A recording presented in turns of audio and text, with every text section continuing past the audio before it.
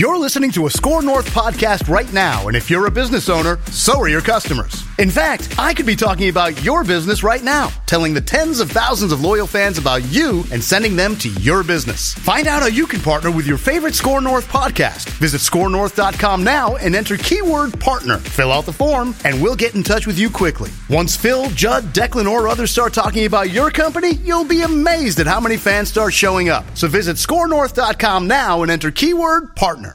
Get in the know. Non-stop Vikings talk. It's Purple Daily on Score North and scorenorth.com.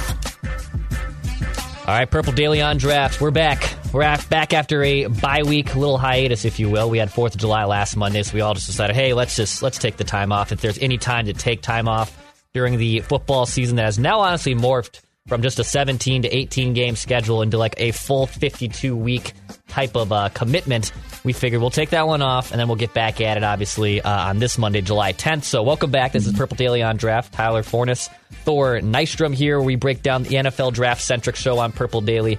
52 weeks out of the year. Speaking of going year-round, we like to bring Vikings draft takes from the draft class to off-season speculation, from the season, college football, once that starts back up here. Maybe even mix in a little bit of fantasy football as we get closer and closer to draft season. Thor and Tyler were telling me off mic about a ridiculous fantasy football league that we'll definitely get into more on the show because I want you guys to explain that to the audience too. We got a packed show here. We got a 2024 mock from Jordan Reed of ESPN.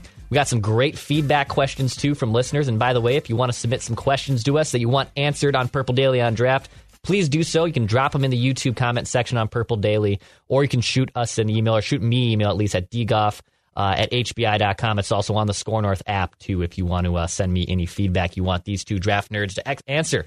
All right, boys, let's get after it here. Let's look at a 2024 mock from hashtag friend of the show, Jordan Reed. So let's get into this. Let's get the NFL Films music. We'll get the proper things going up here. We haven't done a mock in a long time, boys. We have to have the right ambiance, if you will. So Jordan Reed takes a look. A way too early first-round predictions in 2024. The college football season's like less than 6 weeks away. So he figured, why don't I take that and look at the NFL draft, which is about 9 to 10 months away. So let's get after it here. So no surprises early on here. Caleb Williams going number 1 to the Arizona Cardinals. By the way, he's obviously projecting here where these teams are going to likely finish, too, in the draft order.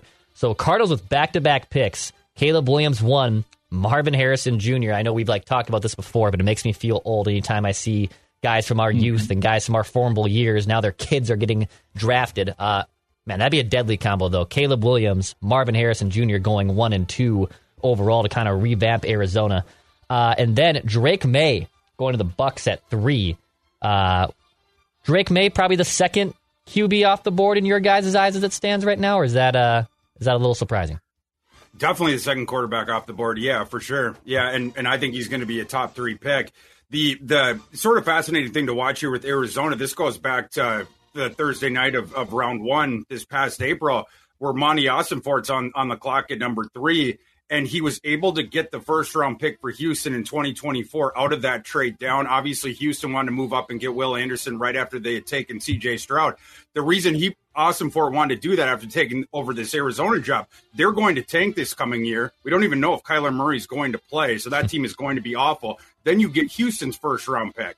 Houston is in a perpetual rebuilding mode. That pick should be really high. If it went down like this, and you could get Caleb Williams and Marvin Harrison Jr., what an absolute coup that would be. The one problematic thing, and Reed points this out in his write-up, is Kyler Murray has a $51.9 million cap hit in 2024. So you would have to figure out a way to offload that, the cap dynamics of that. You'd have to figure out a way that you could trade him. You probably wouldn't want to cut him and get nothing, but that'd be the one thing to work around. Otherwise, you could put this pick up for an auction and just have an auction league-wide. But for me, I'd probably just want to sit there and take Caleb Williams. Okay.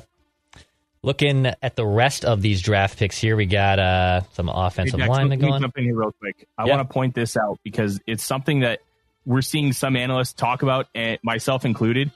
Drake May has a non-zero chance to go first overall. The difference between May and Williams for how NFL evaluators look at quarterbacks could be staggeringly different. May is going to be much more your traditional, hey, I'm a tall guy. I'm going to be a pocket passer. I'm going to be able to survey the field and make my progressions. And then he can also hit you in the running game. where Caleb Williams, and this isn't meant as an insult, he is a much more flashy player. He can make those incredible wow plays. It's why he's getting Patrick Mahomes comps, even though it's incredibly unfair to do that to a 20-year-old kid. He's got so much in him, but he needs to play better within structure. If you want a guy who's going to dominate within structure and be able to do some of that wow factor afterwards, May could easily go first overall. There's a lot we're going to learn throughout the course of the next year. I just wanted to point that out. It's not a foregone conclusion that Williams goes first overall. I think it's a borderline foregone conclusion that he goes top 3, top 5, regardless.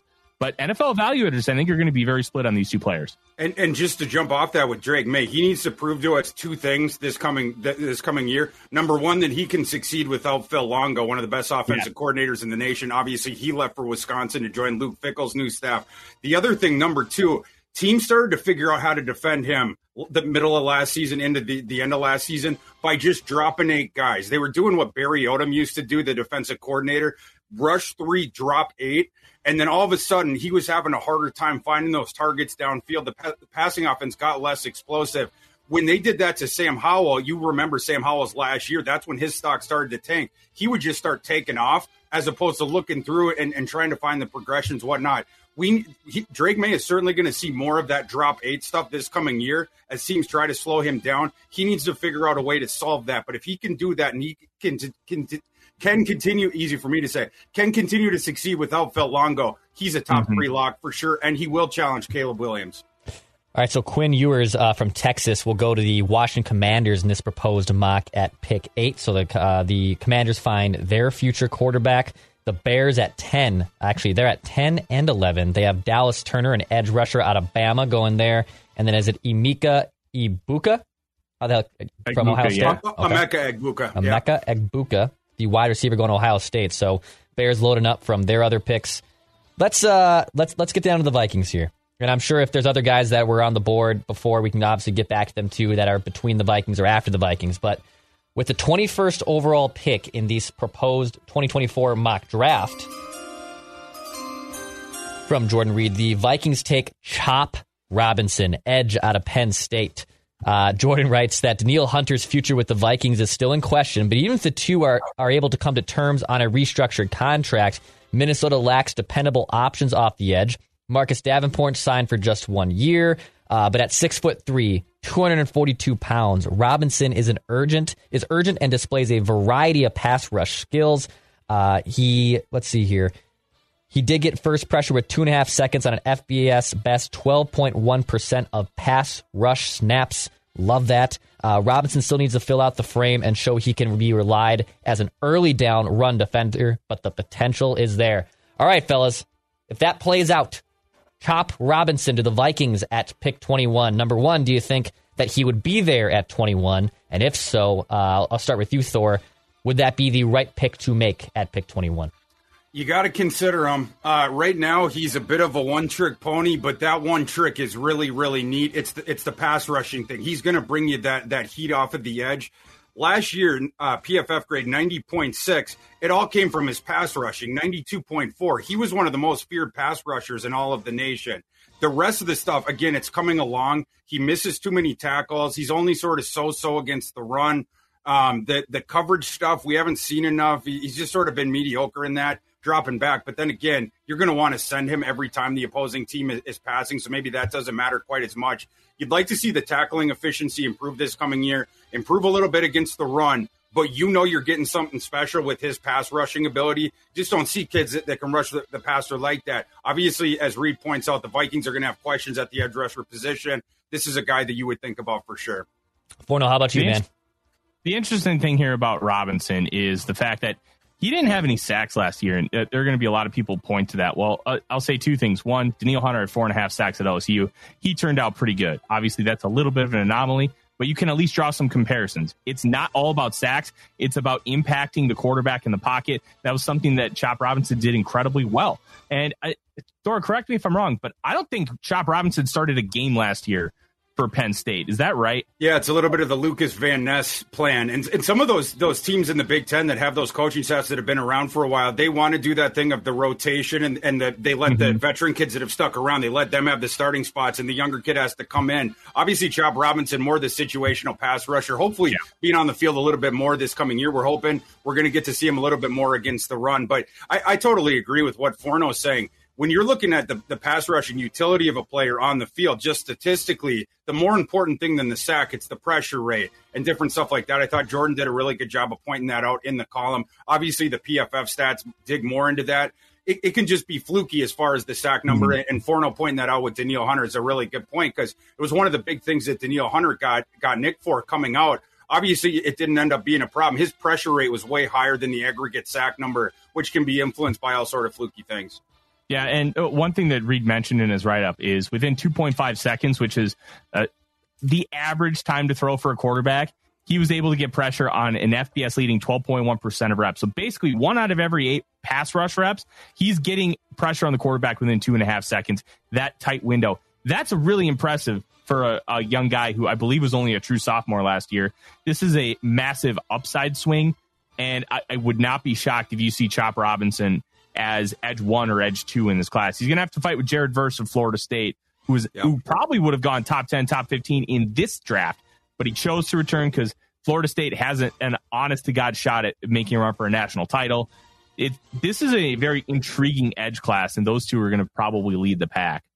Okay, so looking at the picks after the Vikings at 21 with Chop Robinson, so you have Chris Jenkins, defensive tackle out of Michigan, going to the Chargers with pick 22.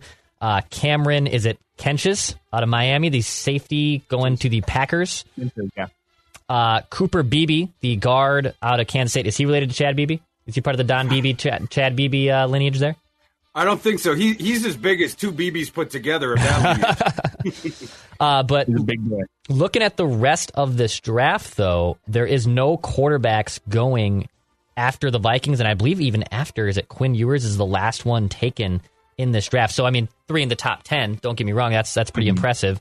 But do you see a situation like that playing out where it's only 3 quarterbacks going in the first round of next year's draft, where you would probably see maybe a little bit more move up there as the college football season plays out? There's a lot of question marks at the quarterback position. And going into last year, it was Bryce Young, CJ Stroud, and about 10 guys who had something to prove. And they were all different experience levels and talents, but they all needed to show something. And the one who showed the most was Anthony Richardson. Will Levis showed a decent amount, but he had a lot of struggles that were really outside of his control. And then you had just other guys who, there were just question marks. We didn't know what we would see from them moving forward. And I think this class, and you start with Quinn Ewers, has a lot of that. Ewers was a perfect recruit. 1,000 across the board, 24/7 source composite. I think he's like the second or third highest ranked prospect of all time. And he got a lot of comparisons to Mahomes. They called him Mullet Mahomes because he was just able to do so many wild throws off platform and just make just these incredible plays. He hurt his shoulder week 2, and we saw how that affected Baker Mayfield in 2021 at the end with the Browns. He just started to struggle. And I think Ewers had a lot of that. He was just missing throws. He was not great with his mechanics. He was trying to just fire stuff in. He's going to have a lot to show. Bo Nix has to continue to erase his 3 years of Auburn tape and show that his Oregon tape is the only tape that needs to be looked at. Michael Penix Jr. arguably should have won the Heisman last year at Washington, and he was just an absolute monster. Was a true dual threat guy, a guy that scrambled against Penn State in 2020. He beat them in that first Big Ten pandemic game on a 2-point conversion where he ran around.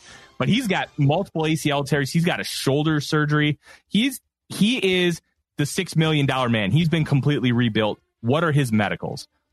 And you continue to take a look at these guys. I will continue to bang the drum for Western Kentucky's Austin Reed. That is my guy, and I'm really excited to see how he continues to grow this year. Second year, going from D2 West Florida to the FBS level. This class could have 2 guys. It could have 5 or 6. We need to see how that quarterback 3 to quarterback 12 performs this season to see how much they've grown and how solid they can be. It's a big grab bag right now. Yeah, I'm really excited to watch this college football season just to see the same things that play out there where the quarterbacks kind of start to show up a little bit more. And as we get closer to mock season, guys' stock starts to fall and rise, especially at the combine and whatnot and pro days. So we'll see if only 3 go. But let me get back to this draft here in just a second.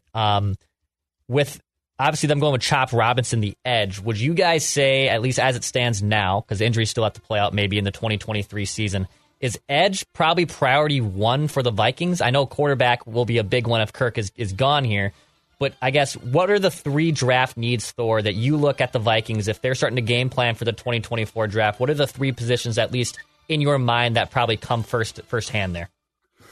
Well, they're probably going to have to fix the cornerback room if that's not addressed. But then again, I mean, they put a lot of draft equity to that in recent years, but not the first round pick. And if they're in a position to take a guy that projects to be a shutdown outside guy, I think that would have to be in consideration too.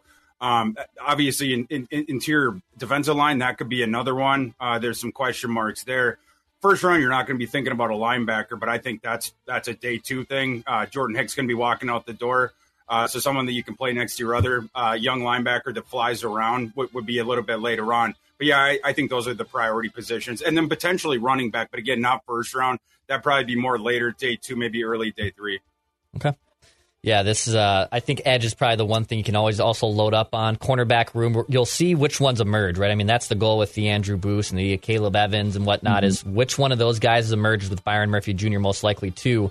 And then which guys you have to kind of go back to the well. I know Vikings fans just hate the idea of drafting another corner, draft another corner, because they're just so sick of it over the last 10 years. But with the way the NFL is and that quarterbacks attacking them like crazy, wouldn't shock me at all. Forno, any other draft needs that you look at the Vikings that would be a day 1 need for them in 2024? A lot of it really depends on how this young group of Kwesi Adofo-Mensah draft picks rises up and shows what their development curve is. Are we going to see the Andrew Booth Jr. that we thought could have been a top 15 pick if it weren't for the sports hernia injury? Are we going to see a Caleb Evans really build upon last year? Like, there's so many question marks with those guys. Ed Ingram's another one. How are these guys going to play? We know we have a stud wide receiver. We have 2 stud offensive tackles, and we hopefully will continue to have a stud pass rusher in Danielle Hunter. That's 4 premium positions tied up right there. I'm going to throw a little bit of a curveball here. Wide receivers probably going to have to be addressed again. I don't know if it's a round 1 thing. It's probably a day 2 thing because you're going to have Justin Jefferson, Jordan Addison, and then a big mystery behind him. Jalen Reagor's not going to be on this team in 2024. Who knows what you're going to get from Jalen Naylor? Guys like Tristan Jackson, Malik Knowles, Brandon Powell, they're likely never going to be like above a top, like a number 4 receiver. So you need to find that third option. KJ Osborne's probably going to get a big-time contract somewhere else. I don't think the Vikings are going to end up paying him the $10 million or so he's probably going to get. So you're going to need to have another guy come into the room. And I think that getting a guy on day 2, especially with how incredibly deep this wide receiver class is starting to look from the outset, guy like maybe Rome Odunze from Washington, if he falls, or his teammate Jalen McMillan, Emeka Egbuka, he might be the second best receiver in all of college football. He just happens to be playing with arguably the greatest wide receiver prospect potentially of all time in Marvin Harrison Jr. Like, that position, with how premium it is and how you need to be able to attack and keep space open and how Justin Jefferson impacts the game, that could be a massive priority for this team. We'll see.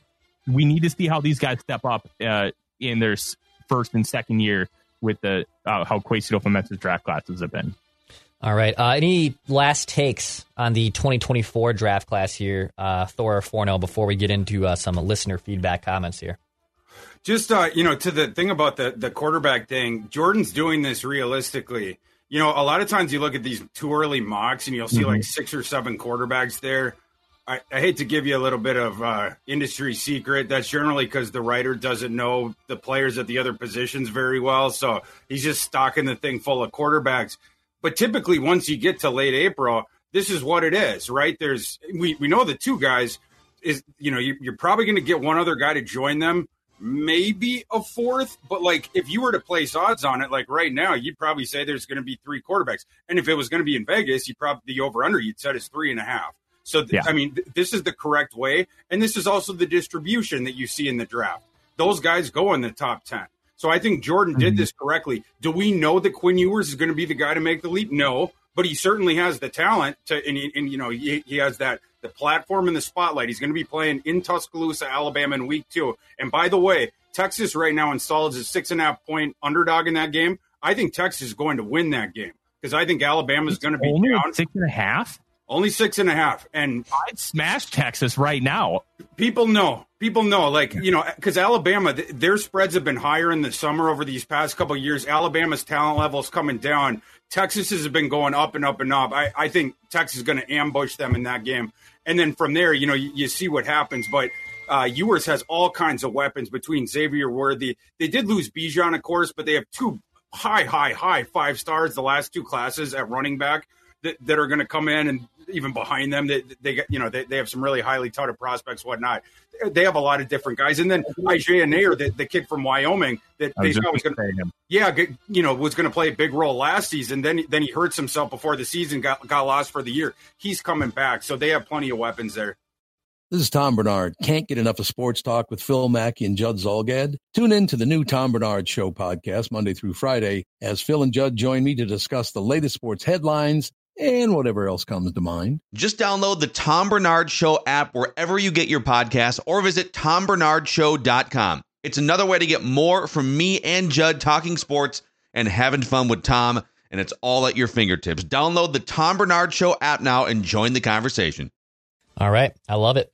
That's their 2024 draft mock from Jordan Reed. We'll obviously get into mini mocks on this podcast of Purple Daily on draft throughout the year, but figured to be a fun one to start with there, with Chop Robinson going to the Vikings at pick 21. All right, boys, let's get in some feedback options here from the YouTube comments section. I want to start with this one from Richard on the YouTube page. He says, why have the Vikings gone a little on the thin side when it comes to the middle linebacker position depth? We all want to see Brian Asamoah succeed, and all indications are he's looking like he's going to be a pretty solid player for the Vikings. But with Jordan Hicks, the only semi-proven player, that's concerning to me. Do you think we may hit the free agent market or a trade before the season to get a additional middle linebacker help? I guess, how do you guys view drafting middle linebackers? I mean, it's not as sexy as it used to be, I feel like, with the Brian Urlachers of my generation and the Taylors of the Dolphins. How do you guys view drafting linebackers? Do you try to stay away from them early? Do you like, if they have obviously the pedigree and all the RAS score, is it worth taking them in the first round? I guess, Forno, how do you kind of look at an analyzing linebacker and how it relates to the draft in the Vikings? How do they impact you in the passing game? How are they at getting sideline to sideline? Those are the most important things, because honestly, middle linebacker, you could argue, is the least important position on the defensive side of the football. They're not asked to do the same things. And like, if you remember Brian Urlacher, one of the last like truly great inside linebackers of our generation, what he was a former safety, and what he was able to do, he could dominate at the line of scrimmage. He could win in coverage. He could do all of these different things. And middle linebackers nowadays, if you can't cover, there's not really much of a roster spot available for you, because you have to be able to flip those hips and go upfield with running backs on wheel routes. I'll never forget Minneapolis Miracle. Alvin Kamara ran one of those wheel routes. Caught a touchdown in the back corner over Eric Kendricks, and Kendricks was right there. Brees just threw it perfectly. You have to be an Eric Kendricks style of linebacker, an Anthony Barr, to really be an impactful player. So unless you're getting a true alpha, like if Nakobe Dean didn't have those injury concerns, that guy probably goes round one, because he's just an incredibly tackler, great instincts, and he can cover in the open field. He is very rangy in that aspect. You can't do those things, you're going to wait. And then you have guys like Asamoah, former safety converts, DeMarvion Overshown in the same way. They don't have a lot of that great ability at the line of scrimmage to shed blocks. They're gap shooters, and then they can do things in space. But they need to develop the rest of that game. That's why they're falling to the middle rounds. But you can develop some of that stuff. You can't teach quickness, aggressiveness, and you can't teach speed. That's what those guys have, and that's why you're seeing a big shift to that in as far as middle linebackers are concerned. If you have a great one, like Jeremiah Trotter Jr., there's a throwback name for you. He was in the first round of this draft. He can do a little bit of everything. He's Trenton Simpson, his teammate at Clemson, but very good at football. Like, this is a talented guy who's probably going to go round one, and for good reason. But if you don't have those modern day abilities as a linebacker, there's really no point in drafting one high. Take a high upside athletic guy and try to teach them the game a little bit better. Thor, how about you? How do you view linebacker when it comes to drafting, and is it worth the first round pick? And also, I guess, to answer the listener's question too, do you feel that the Vikings are a little thin at the middle linebacker position? Yeah, they definitely are. And, in terms of like, if you compare it to the rest of the NFL, those two guys against some of the other guys in the NFL, the position groups in the NFL, the Vikings would rank near the bottom. So his point's well taken. The depth isn't great there either. That's certainly like, if you were to look around at like team needs still, whether it's heading into the year or like, Reed did a thing of potential needs, on his mock draft beneath the teams. Linebacker would be up there for the Vikings for sure. But you have to keep in mind the value of the positions in the same way you do, for instance, with running back on offense. Linebacker certainly devalued. The 3-4 defense, you only have the two of them there. You need the diversified skill set like Forno's talking about. You're looking for these guys to do the jobs that you have within the schemes that they're playing with. But if you had your druthers, you would plug those other needs first because they're far more valuable positions. So, yeah, I think the Vikings certainly are going to be looking for the starter to place next to Asamoah next offseason long term. But I think, in terms of the linebacker position, you can get that guy later in round 3. You can get him around the 75th, 80th, 90th pick, whatever, something like that. You don't really need to reach up. If you're going in the first round, that kid's got to be able to do so many different things. And Micah Parsons coming out was a quote unquote off ball linebacker. But like we would seen him edge rushing and beating so many offensive tackles at Penn State and doing all these different stuff. They would move him around and do different stuff. You need if you're going to draft an off ball linebacker high, like in the first round, and Forno was sort of mentioning this, he has to be able to do different things at an elite level, not just the one thing. If it's just sort of meat and potato stuff, then, and he's a reliable tackler, whatever, you can take that guy later on at that value position. I don't think it's a mistake that the Vikings signed 3 UDFA inside linebackers, considering Pace, baby. Yeah, like Pace is going to be he can't move laterally, but man, can he shoot a gap and can he disrupt? He takes on offensive linemen too, man. Like you see him take on double teams and still get through it and make the tackle. Like, yeah, 9.5 sacks from the middle linebacker position is not a mistake. Yeah, he's a muscle hamster. Love that. Muscle hamster. You're one. I got to get the football sounder for a muscle hamster. Wyatt on the YouTube comment section says Josh Metellus will be the most talked about member of the safety room this season for the Vikings. Write that down. Do you see Josh Metellus, who I believe is kind of being used as like this, as Judd has described, the Swiss Army knife for Brian Flores, at least early on during those OTAs and mini camps? Forno, do you see Josh Metellus as being probably the most talked about member of that safety room? No, it's going to be Lewisine. I still have questions if Josh Metellus is going to make the roster, and let me kind of go into that. OTAs and mini camps is about trying things. You want to see how it's going to work. Metellus getting a lot of run could be a lot less about him actually getting run during the season and more about, do we think this guy is a good enough safety to keep on the roster considering everything else we have? Is his special teams acting like good enough to be able to kind of keep him there? He's a 4th-year guy. You have Bynum, who's got that versatility that Flores absolutely loves because he's got corner and slot versatility. You've got Scene. They just drafted Jay Ward in round 4, and you've got Harrison Smith. Where does Metellus fit into that safety room? I have real questions about it. Now, if the OTA stuff is a precursor, which is kind of what Judd is thinking, to what they're actually going to run during the season, then he's right, because he's a physical enough guy to be good enough at occupying blockers as like a quote unquote linebacker, but he's still got actual range as a safety and can do a lot of different things and be a chess piece on the back end.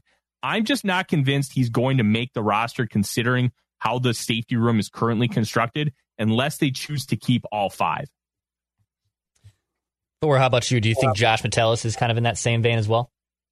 I guess I like him more than Forno. I do think he's going to make the roster. I don't know if I go as far as the other gentleman, though. So I'd probably be somewhere in between. I think Metellus is a little bit underrated. When he saw the field last year, and it wasn't in sort of a delineated role, some of it had to do with injuries or coming in, and situationally, whatnot. He played really well. He was one of the Vikings' highest graded defenders. You have to give the sample size caveat, obviously, and different stuff like that, but he was reliable as a safety. And then the other thing, and Forno brought this up, he plays on so many different special teams units. You look over the last 3 years since he's been here, 953 snaps on special teams.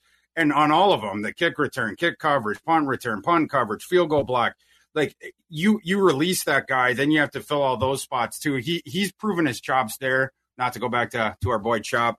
And then like also he's showing the reliability with the safety thing. I don't know if, in terms of like, oh, he's going to become this chess piece for Brian Flores, whatnot. I'm not sure about that. But the one thing that he does have going for him is everyone with Flores coming in, they all get this slates wiped clean. It's not like the past performance is going to carry any weight as far as Flores' decision. He's evaluating all these guys new. And so Metellus coming in, it's not like there's going to be like some sort of, seniority thing or like whatever. If Metellus is better than Scene, or if Metellus is better than Bynum or whatever, like Flores is going to make those calls, right? It's not going to matter what the draft position or what happened last year or the year before. So at least he has that going for him. And he also has the special team stuff going for him.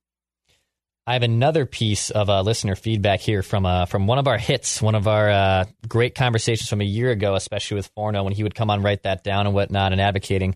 Malik Willis in Tennessee. So I believe there was a report that Malik Willis outperformed Will Levis during some offseason drills this season, but Malik's roster spot isn't guaranteed even with the new rule. I'd love to, by Jim Wyatt, the Titans reporter, wanted to give proper credit there.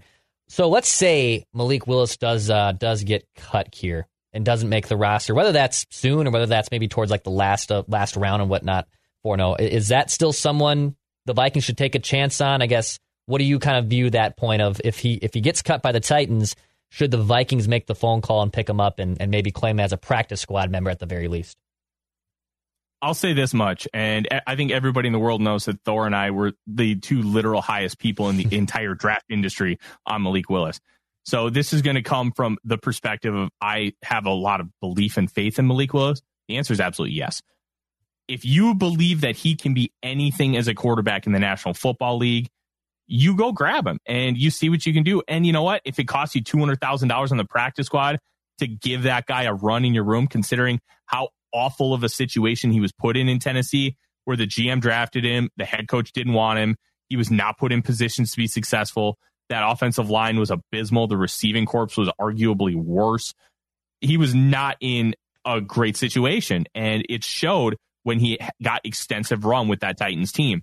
You think he can be anything? You take the swing. You never know what's going to happen. And you know what? If you don't believe him, I get not taking the swing. That's fine. A lot of it's going to come back to what was your draft evaluation on him, and do you believe that you can get that out of him? And if the Vikings believe they can, they absolutely should. Should they take the swing on Malik Willis there, Thor? What do you kind of look at it? Well, first of all, I would say he's not going to get released. I don't believe those reports. I think if nothing else, it would be a lowball trade if they really felt like they had to get him off the roster or whatever. I don't really understand it though, because keeping the three quarterbacks, you can do that. Not only do I think Malik Willis is a better prospect than Will Levis, like long term, he's also objectively, by anyone watching the practices right now, further along and better right now in the moment. So I don't know why you're going to try to rush Will Levis to be Tannehill's backup right away when he clearly isn't ready, especially when the book on Malik Willis, even from those who were the highest on him, like Forno's mentioning, we were even saying the first year is a wash. Like he needs to sit back there, watch and learn, because he had come from this playground style offense under Hugh Freeze at Liberty and played behind this scatter shot offensive line and different stuff like this. The physical tools were the thing that were elite. You had to teach him some of this other different stuff, right? Of going across the field, the progressions, different stuff like that. We knew that it was going to take the 1 year learning thing, and to jump out on Malik Willis because the couple games that he played, his wide receiving core was Nick Westbrook-Akina and Cody Hollister, and he was playing behind this offensive line that was this MASH unit. It doesn't make any sense at all. Look at your own scouting reports on the kid when he was coming into the building. If I was any other GM in the NFL that didn't have a long-term quarterback like situation inside my building, I would be sending in low-ball offers every single day for Malik Willis. And that goes for you, Kwesi. Like, would a 6th-round pick get it done right now? Because that's done. What, 5th? Like, I mean, what would it take right now to get that done? That's a ball of clay that you absolutely want to work with. You're talking about a kid that runs a 4.4 that can throw the ball 80 yards downfield. and has shown all kinds of playmaking chops during his career, single-handedly led upsets over top-tier Power 5 programs, Virginia Tech being one of them. There were several of these games. The only reason they were winning was because of Malik Willis. That was a situation he was in college. Again, you have to work with him, get him into the NFL system. But now he's had that year. You're already hearing the reports of the head and shoulders improvement year over year. We knew that was going to be the case. That's what we talked about his entire process. You're seeing it. It's happening right in front of your eyes. If the Titans want to pull the plug, and the reason they would, it's because it's a new administration.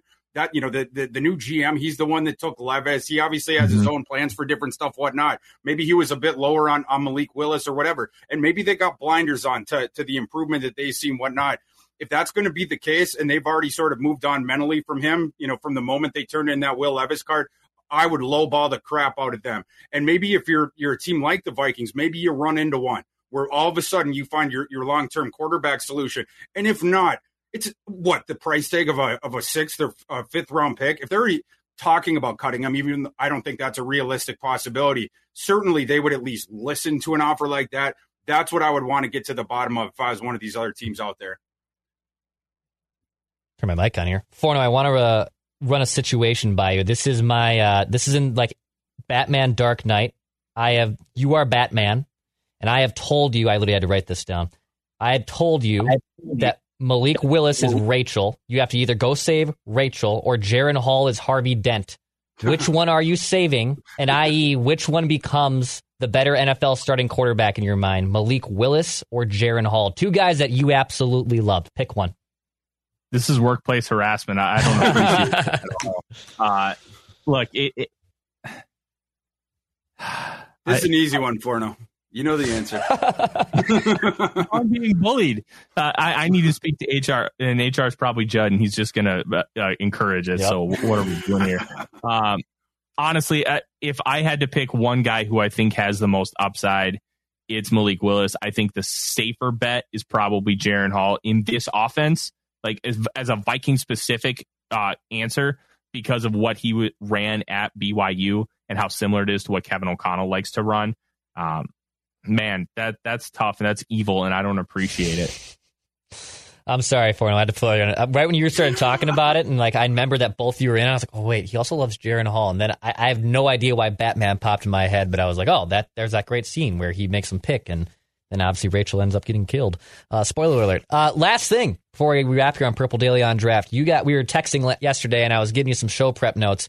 And then you guys told me you're doing a fantasy football draft. And then when I got more information from you guys before we hit the record button today, you said this is what did I hear 3,000 team league? Is that what I heard correctly? What did I hear? What is this league? Yeah. So if you've never heard of it, it's the Scott Fish Bowl. Scott Fish is one of the industry leaders in fantasy football. He's a local guy too. He lives in the Twin Cities.